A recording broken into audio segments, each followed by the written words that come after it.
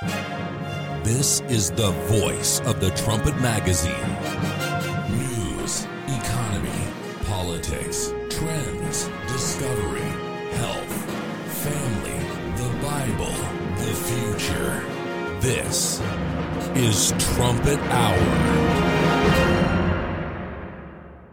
Welcome to Trumpet Hour. I'm Jeremiah Jacques, and we appreciate you spending some of your time with us today.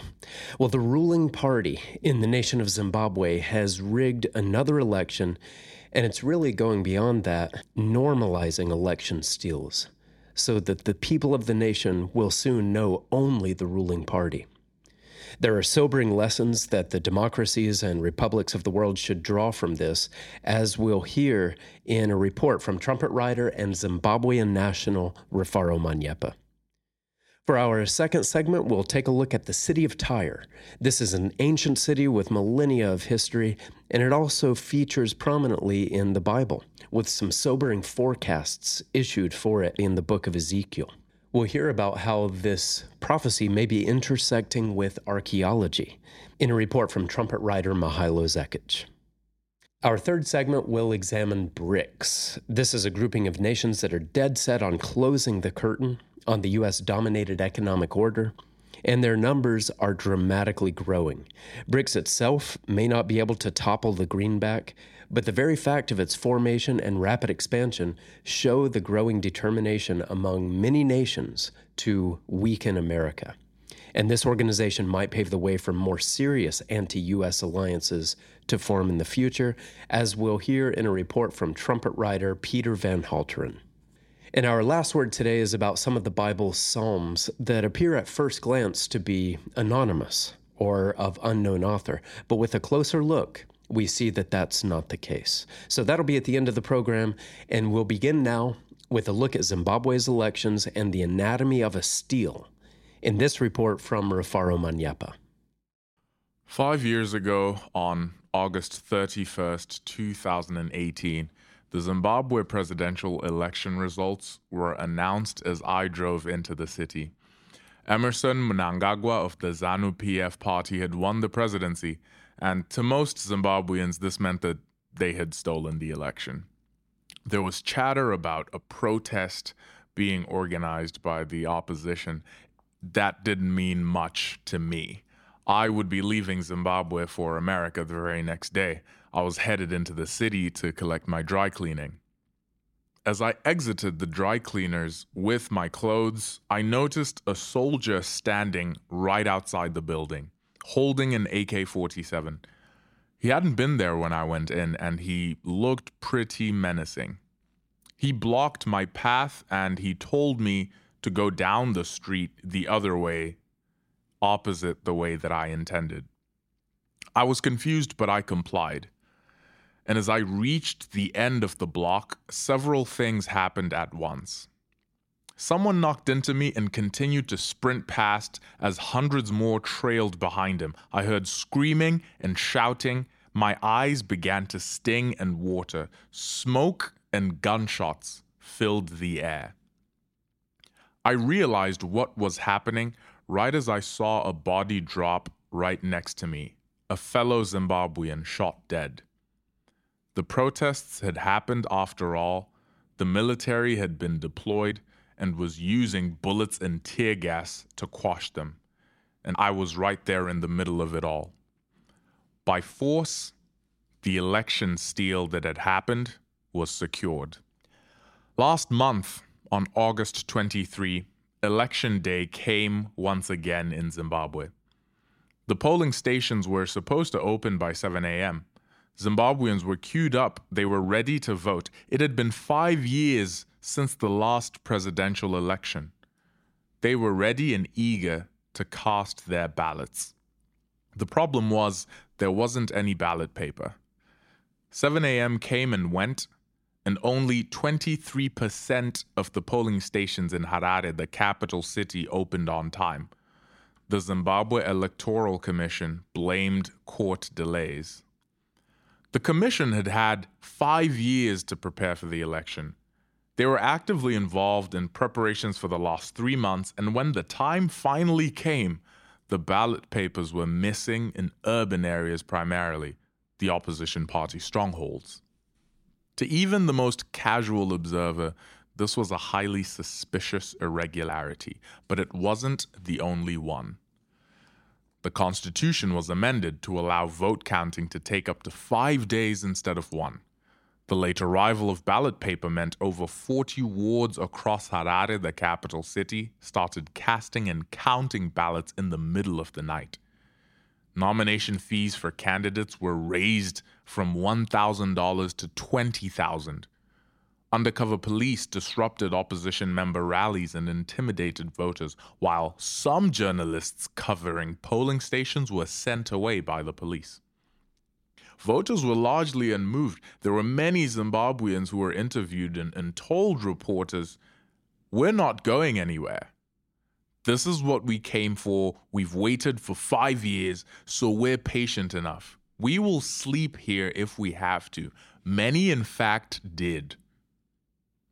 This bullish attitude encapsulated the mindset of the average voter. By now, most Zimbabweans knew that ZANU-PF, the party of Robert Mugabe and Emerson Mnangagwa, has been rigging elections for the last 3 decades. But this time felt different. Voters refused to be disheartened by all the underhanded tactics. Many built bonfires outside polling stations, staying warm, having parties, waiting for the chance to vote. And the early reports were promising.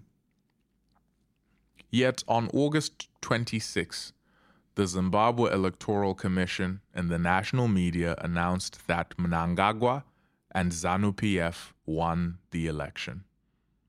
Election observers from the European Union and across Africa found that some aspects, quote, fell short of the requirements of the principles of free and fair elections, and that if the process is flawed, then the result cannot be legitimate, unquote. ZANU-PF systematically disrupted ballot distribution, intimidated voters, waved away the press, and tried to ban candidates from achieving nomination.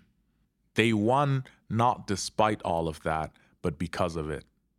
Now, that's not to say that nobody voted for ZANU-PF.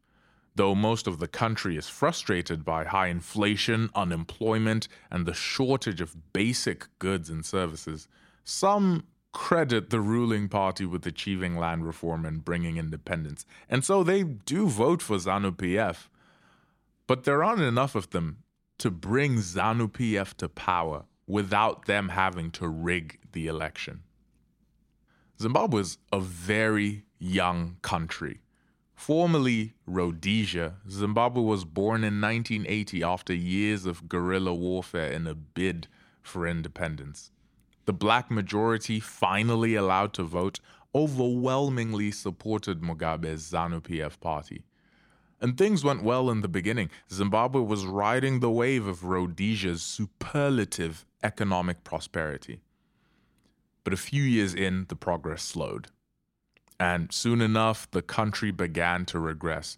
Political violence, corruption, disastrous economic policies, poverty, and rampant disease became the new normal. Somehow, ZANU-PF continued to win election. Whispers of fraud and election fixing were silenced by waves of brutality, not unlike the very kind that I experienced firsthand. Meanwhile, with each passing election, the ruling party continued to perfect the mechanisms to rig elections. And here we are 43 years later, and ZANU-PF is still the only ruling political party Zimbabweans have ever known. On August 23, Zimbabweans took to the polls to vote, once again hoping for change. And the initial reports sounded positive, but that hope quickly turned to ash. Mnangagwa won the presidency, and heavy quotes on the word won, with over 52% of the vote. And it's hard to believe that ZANU-PF will ever relinquish power. They have mastered the art of the elections deal. They started stealing elections long ago, but there was just enough doubt and skepticism to prevent Zimbabweans from doing anything about it. And now it's too late. Perhaps Zimbabwe's first ever election was its only legitimate one. Maybe the second one was legitimate too. But Zimbabweans have never really known free and fair elections. They've never really known freedom. And that's why they can't fight against the election steal. It's why there are rigged elections in many third world countries. And that's specifically what makes America different. The radical left here in America is attempting to institutionalize the election steal. It wants to make that the new normal. It wants to systematically disrupt ballot distribution, intimidate voters, wave away the press, and try to ban candidates from achieving nomination. It wants that to be the new normal. But there are people who know better. There are people who know America's history, who know their freedoms. They know the vision the founding fathers had for this country, the Constitution that they drafted, the system of government that they put in place. Here in America, there are people like Benjamin Franklin who knew that the United States is, quote, a republic if you can keep it, quote. The radical left wants to do in America what ZANU-PF did in Zimbabwe. Normalize the election steal so that Americans never know any other ruling party. But here there are people who know that to keep this republic, they have to fight against the forces trying to take over their country. It's impossible to accidentally stop an election steal. It will only happen if people like Donald Trump are ready for war.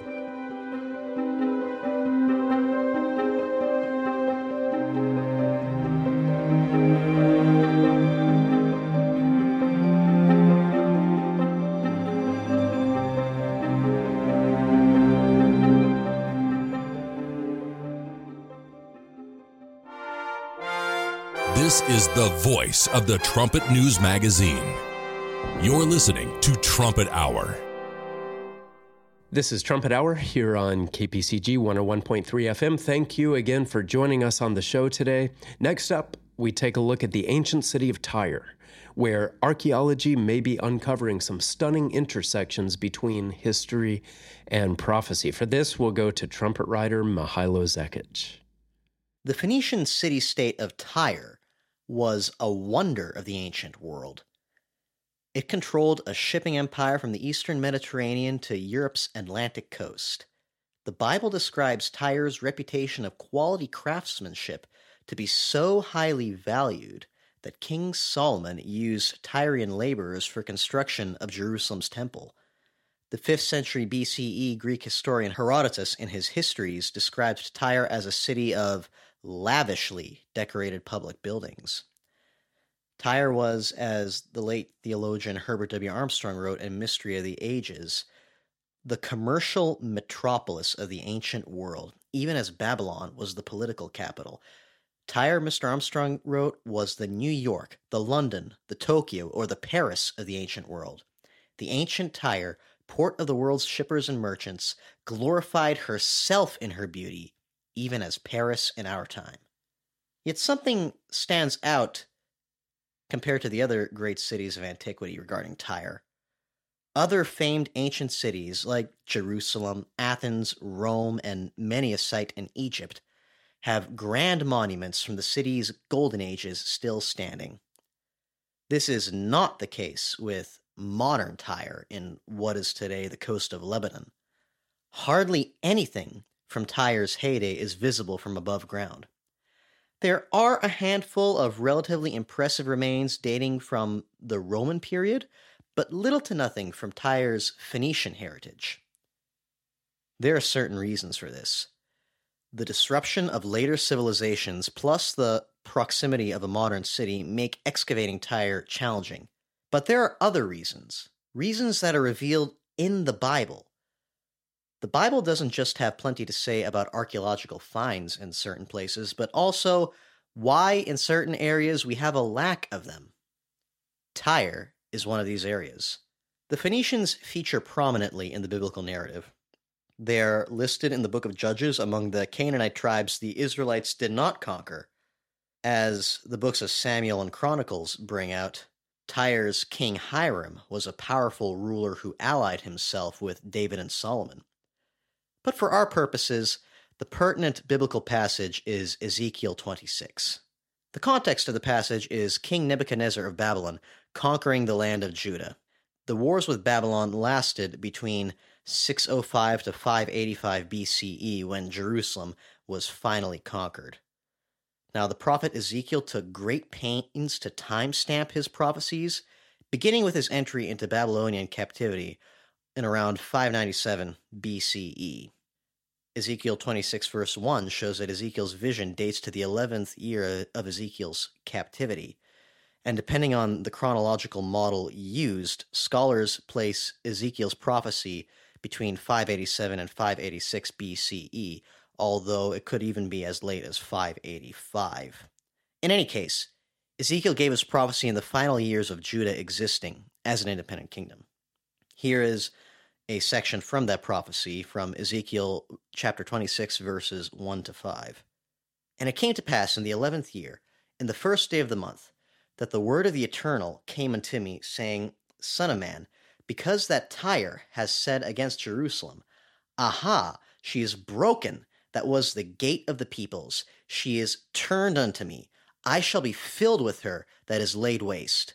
Therefore, thus says the Lord Eternal, Behold, I am against you, O Tyre, and will cause many nations to come up against you, as the sea causes its waves to come up, and they shall destroy the walls of Tyre, and break down her towers.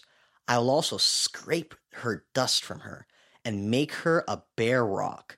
She shall be a place for the spreading of nets in the midst of the sea.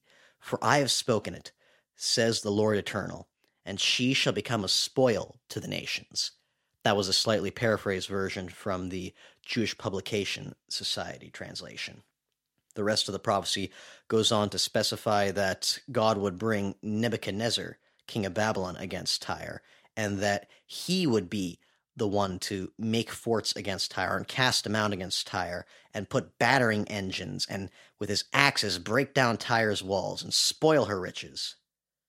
But to summarize some of the details of the prophecy of Tyre's downfall, we could learn from Ezekiel's account that 1. Tyre's destruction would be at the hands of many nations. 2. One invader singled out is Nebuchadnezzar. 3. Tyre's destruction would be thorough. And 4. Tyre's fate would be to be covered in water. Tyre is not the only major city of the ancient world to receive this kind of cursing in the Bible. Prophecies of Jerusalem's fall to the Babylonians are numerous and well corroborated with archaeology, and so are the prophesied falls of cities like Nineveh and Babylon. But what about Tyre? Now, because of Lebanon's precarious security situation, little archaeological work has been done in Tyre, but even though we may not have as many material sources, as many artifacts per se, compared to some of these other places to learn about Tyre's ancient history, we can fill in the gaps through ancient textual sources.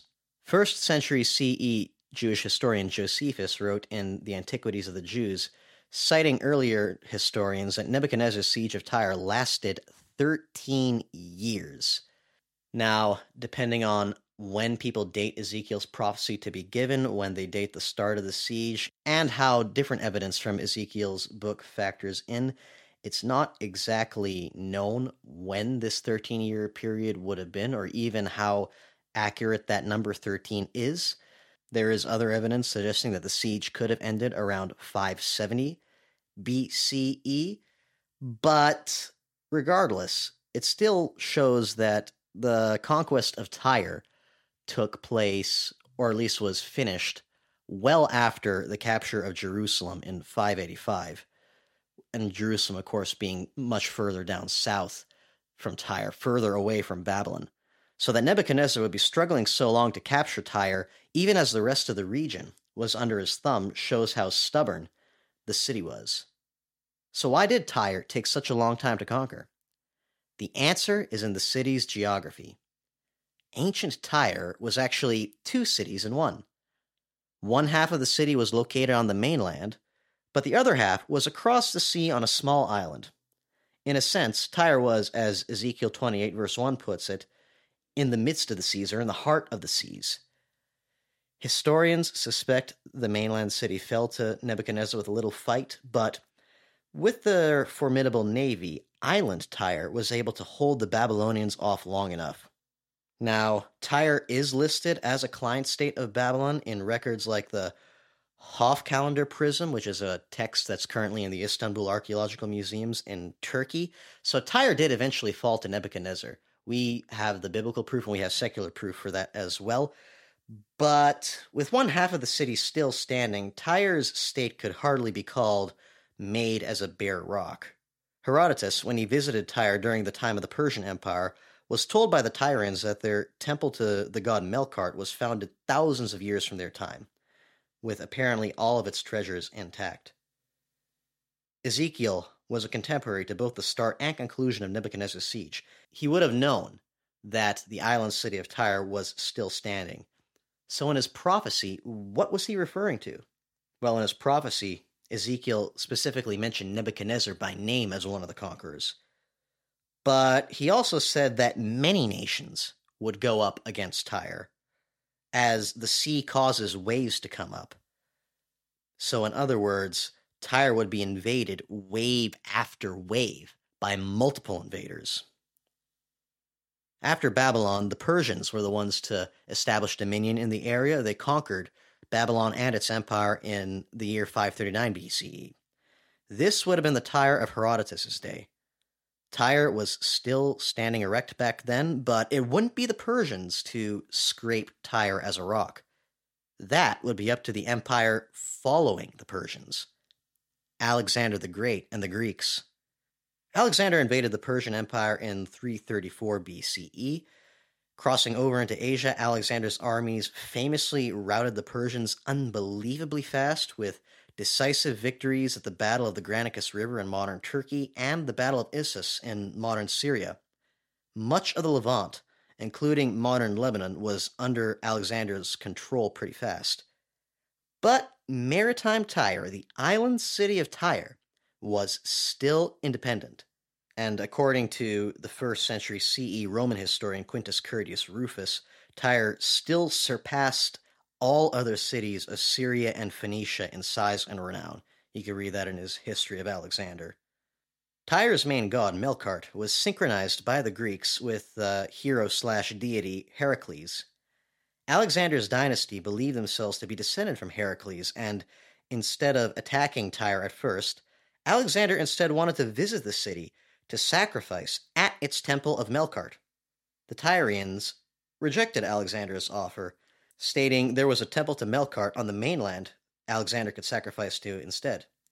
Now, Alexander later sent envoys to speak with the Tyrians, and the Tyrians, in a massive diplomatic insult, murdered them.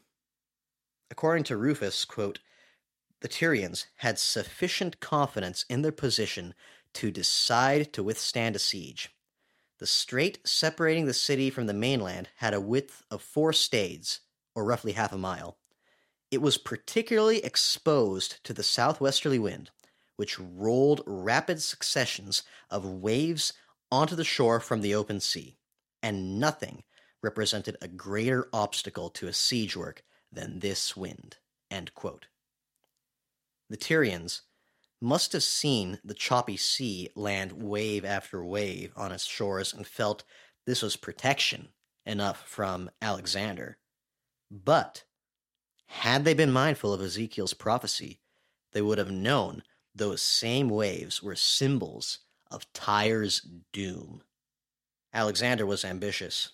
He instructed his engineers to construct a mole, or an artificial causeway into the sea, from the mainland to the island, creating a land bridge for his troops. But where was he to find the material to construct this bridge? The Greek historian Diodorus of Sicily from the 1st century BCE wrote in his historical library, quote, "Immediately he demolished what was called Old Tyre, or mainland Tyre, and set many tens of thousands of men to work, carrying stones to construct his mole," end quote. In other words, Alexander tore down the mainland city, scraping it bare as a rock, if you will, to build his land bridge. The siege took 7 months to complete. The sea was mostly shallow enough for the mole to be constructed, but it dropped sharply closer to the island at roughly 18 feet. The Tyrians, meanwhile, harassed the Greeks with their navy as well as attacks from the island city itself. But in July of 332 BCE, the city was finally breached. Alexander was able to finally sacrifice to Melkart as he intended. But what else did he do? The 2nd century CE Greek historian Arrian wrote in his Anabasis, quote, "There was large-scale slaughter now that the force invading the harbor had gained control of the city. The Macedonians stopped at nothing in their fury. They were angered by the wearisome length of the siege and by the action of the Tyrians. The Tyrian dead numbered some 8,000. Further down, he writes that aside from some seeking asylum in Melkart's temple, Alexander enslaved the rest, and a total of about 30,000 Tyrians and foreigners caught inside the city were sold into slavery," end quote. Rufus, meanwhile, wrote that Alexander also set the city on fire. It is Alexander's siege that arguably did the most damage to Tyre, and it is Alexander's legacy that lasted the longest in Tyre.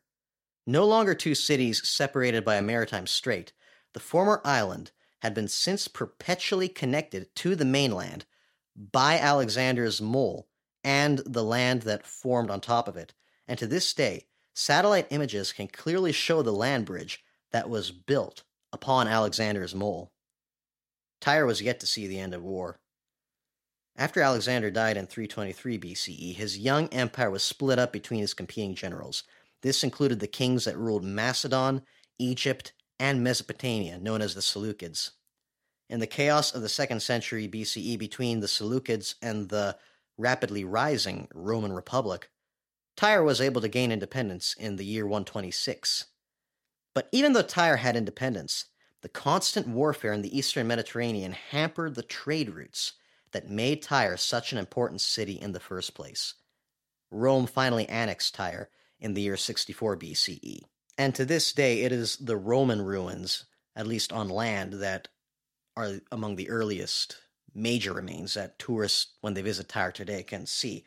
This includes a hippodrome or a chariot racetrack that dates from the 2nd century CE.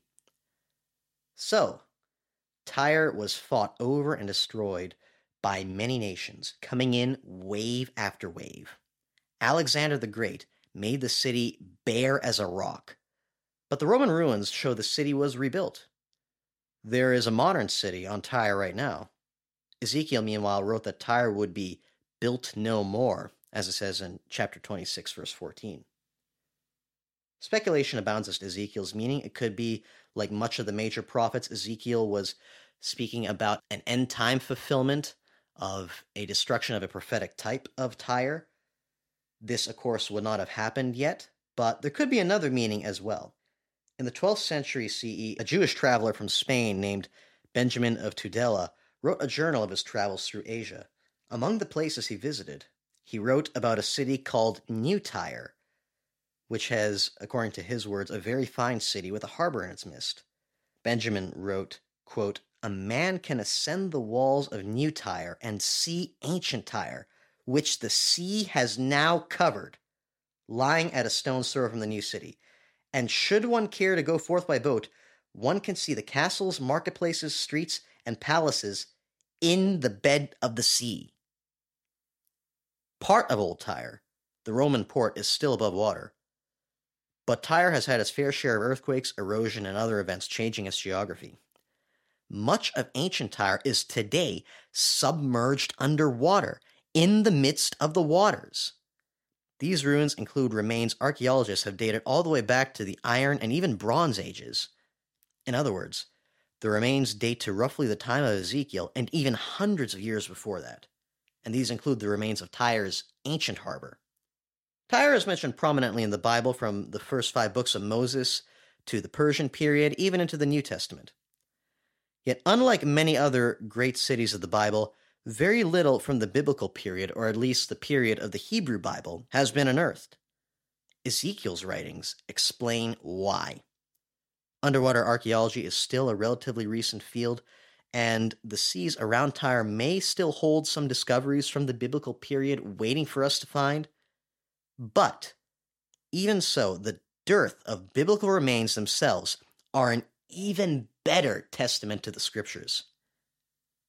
Many scholars of biblical archaeology have little problem accepting the Bible's account when it comes to, say, kings and generals, secular, or relatively speaking, secular leaders.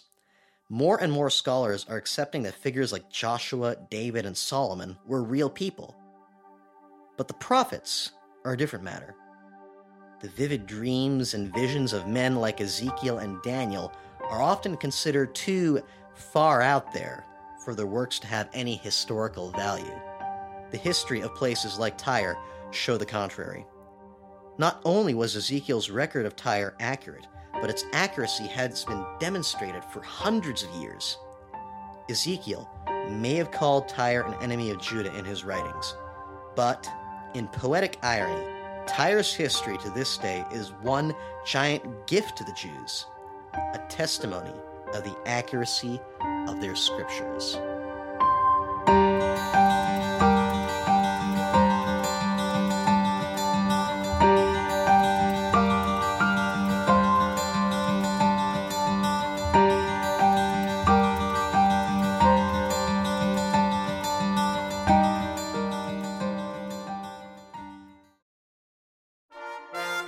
This is Trumpet Hour.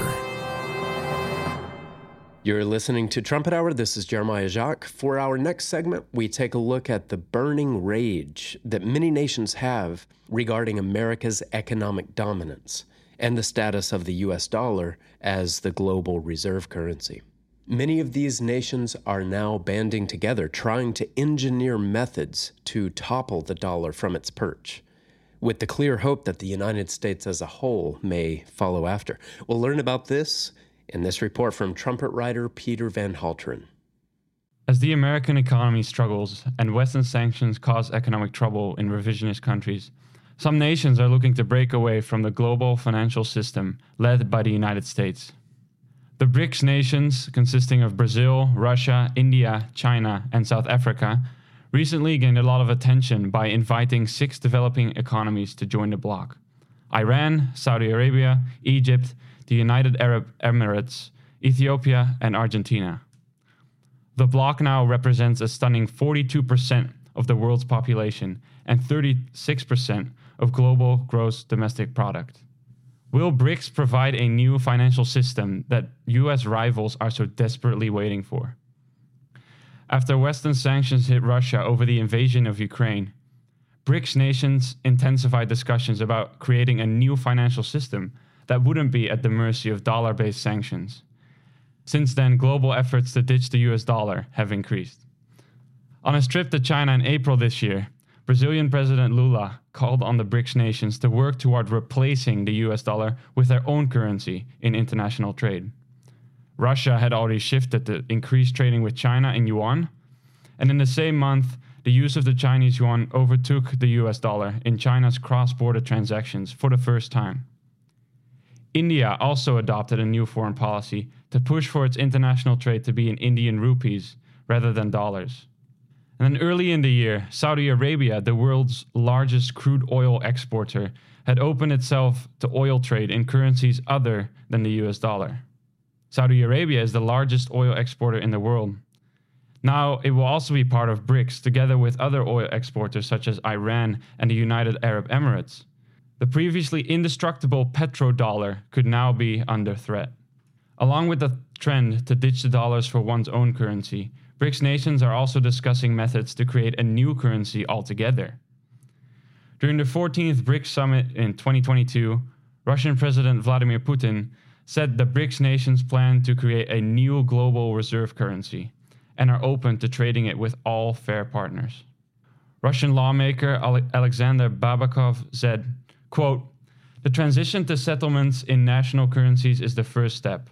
The next one is to provide the circulation of digital or any other form of a fundamentally new currency in the nearest future." Unquote. Melissa Pistilli is a reporter for Investing News Network, and she wrote about the possibility of a new BRICS currency. She said, quote, "If a new BRICS currency was to stabilize against the dollar, it could weaken the power of US sanctions, leading to a further decline in the dollar's value. It could also cause an economic crisis, affecting American households. Aside from that, this new currency could accelerate the trend towards de-dollarization." Unquote.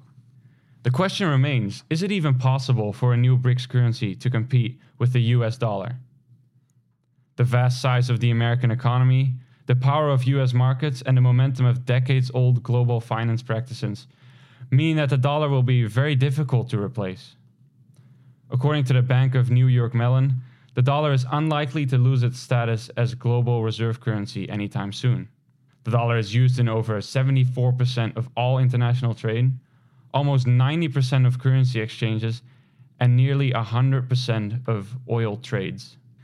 Currencies such as the Chinese yuan are heavily manipulated and therefore cannot gain enough international confidence to challenge the dollar. And while the notion of a new BRICS currency may sound good, nations in the BRICS group have such vastly different political systems, very different geopolitical goals, and deep rivalries among each other. Because of that, it would be very difficult to establish a trustworthy common currency. However, even if BRICS doesn't succeed in overthrowing American economic supremacy, its formation and its expansion show the growing determination among many nations to weaken America. And this BRICS organization might pave the way for more serious global anti-American alliances to form in the future. The Trump has been warning for years that Asian nations will work together with others to break away from the world financial system dominated by America. And this is because of the sure word of Bible prophecy. In Luke 21, verse 24, Jesus Christ prophesied of a global era called the times of the Gentiles.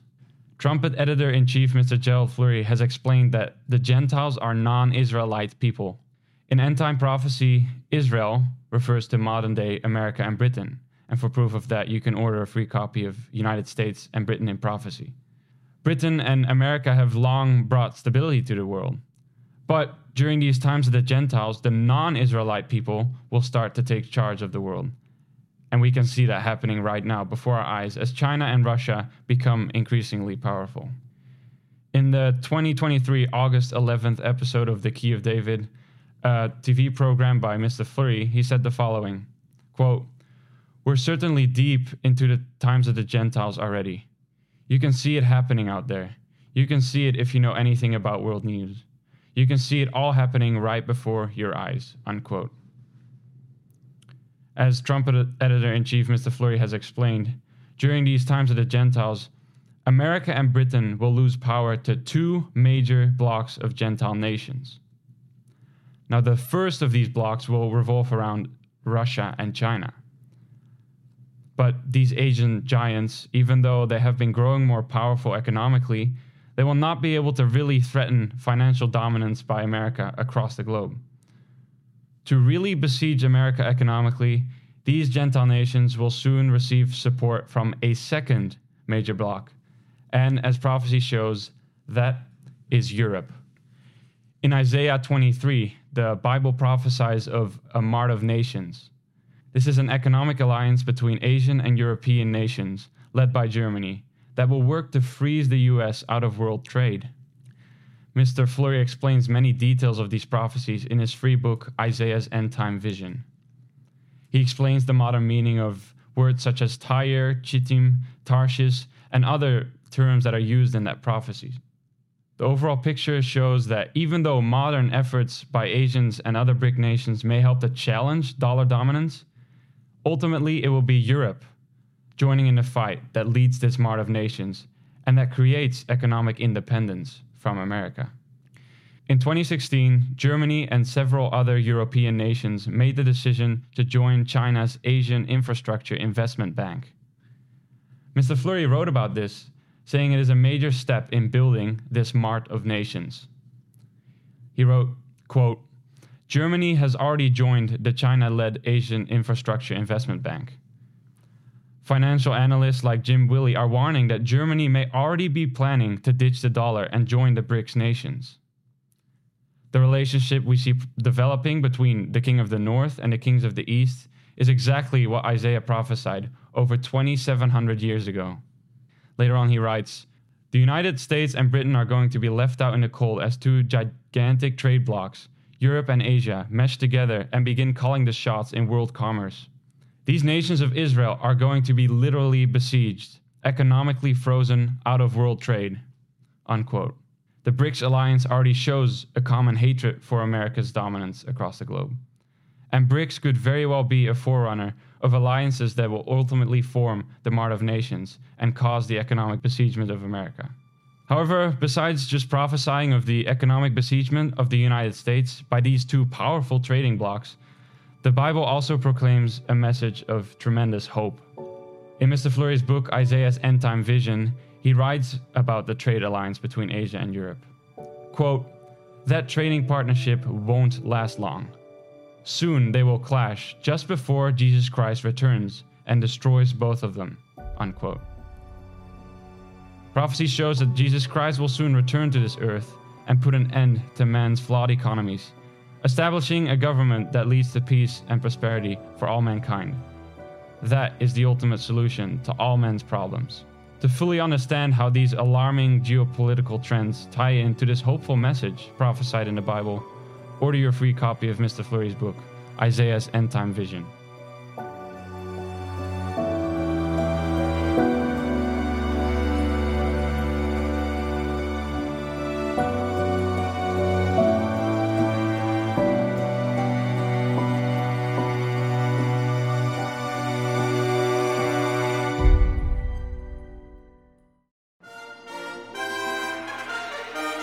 It's time for today's Last Word. If you've followed the publications associated with Trumpet Hour in recent months, then you may have noticed that there's been some emphasis recently placed on the Psalms of David. Trumpet Editor-in-Chief Gerald Fleury has been calling attention to these Davidic Psalms and explaining just how much spiritual value there is in digging into them and studying them as a cohesive collection.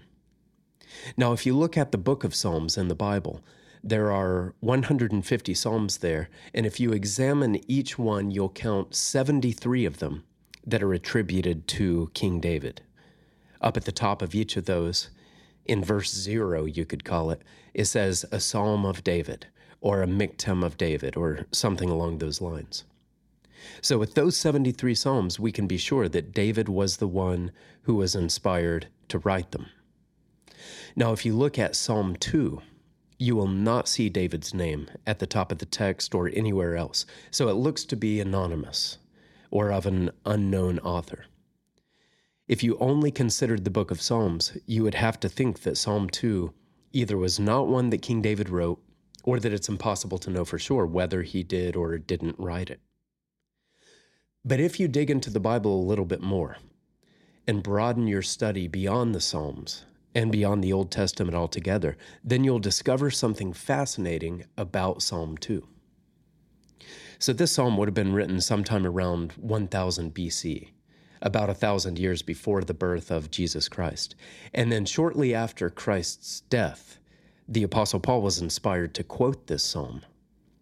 This is recorded in the New Testament in Acts 4. Here, Paul quotes a sentence that is clearly from Psalm 2. It says, "Why did the heathen rage and the people imagine vain things?"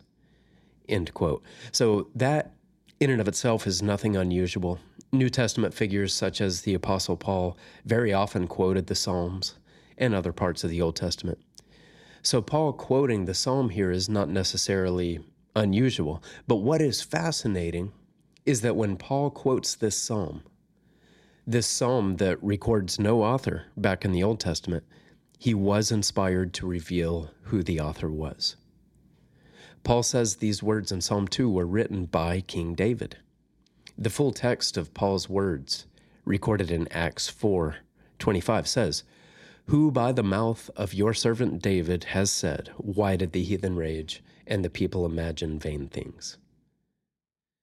So there it is. If you just read the Old Testament, you wouldn't be able to say for sure who wrote this psalm. But since God inspired Paul to reveal the author about 1,000 years later, and since Luke recorded that in the book of Acts, then we can know that Psalm 2 is another one of David's. And then there's a similar situation with Psalm 95.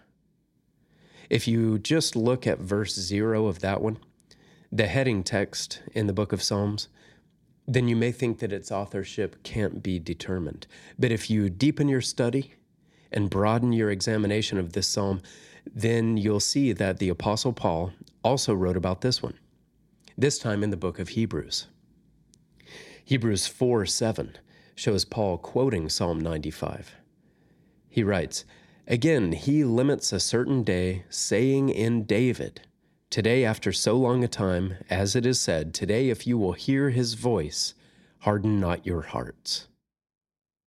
So here again, Paul clearly attributes this otherwise anonymous psalm to King David. And both Psalm 2 and Psalm 95 are rich with eloquence and all kinds of spiritual insights and just very profound, edification and inspiration. So it's exciting to be able to put a name on them and to learn more about David, who was a man after God's own heart, through them. So this is, I think, just an exciting instance of the Bible really rewarding those who dig into its pages and mine its depths. Sometimes it is here a little, there a little, and being able to connect the dots can enhance your study and understanding a great deal. Before we wrap the show up here, I wanted to quickly mention something about one of the other Psalms. This is Psalm 104, the way it's numbered in the King James Bible. "Bless the Lord, eternal, O my soul," is how it begins. And the German writer, Johann Gottfried Herder, spent apparently a considerable part of his life studying this psalm. And at one point he wrote, "It is worth studying the Hebrew language for 10 years in order to read Psalm 104 in the original." So that's a stunning endorsement there from a man who studied Psalm 104 and many of the other Psalms, and who even learned Hebrew so that he'd be able to read them as they were originally written. It's worth 10 years of language study, Mr. Herder said, to be able to take it in without it having been filtered through any translation. That's what he says about Psalm 104. I'm not able to read this psalm in the original Hebrew, but even just the translations, the English translations of it, show how illuminating and just truly special this psalm is. And it's just one other indication of the wealth of poetry and spiritual profundity that is at the heart of the Psalms.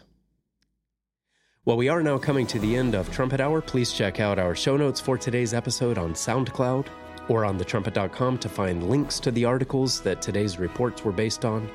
That's at thetrumpet.com. Also, you can email us any comments you may have about today's episode. The address is letters@thetrumpet.com. Thanks very much to my guests, Rafaro Manyapa, Mihailo Zekic, and Peter Van Halteren.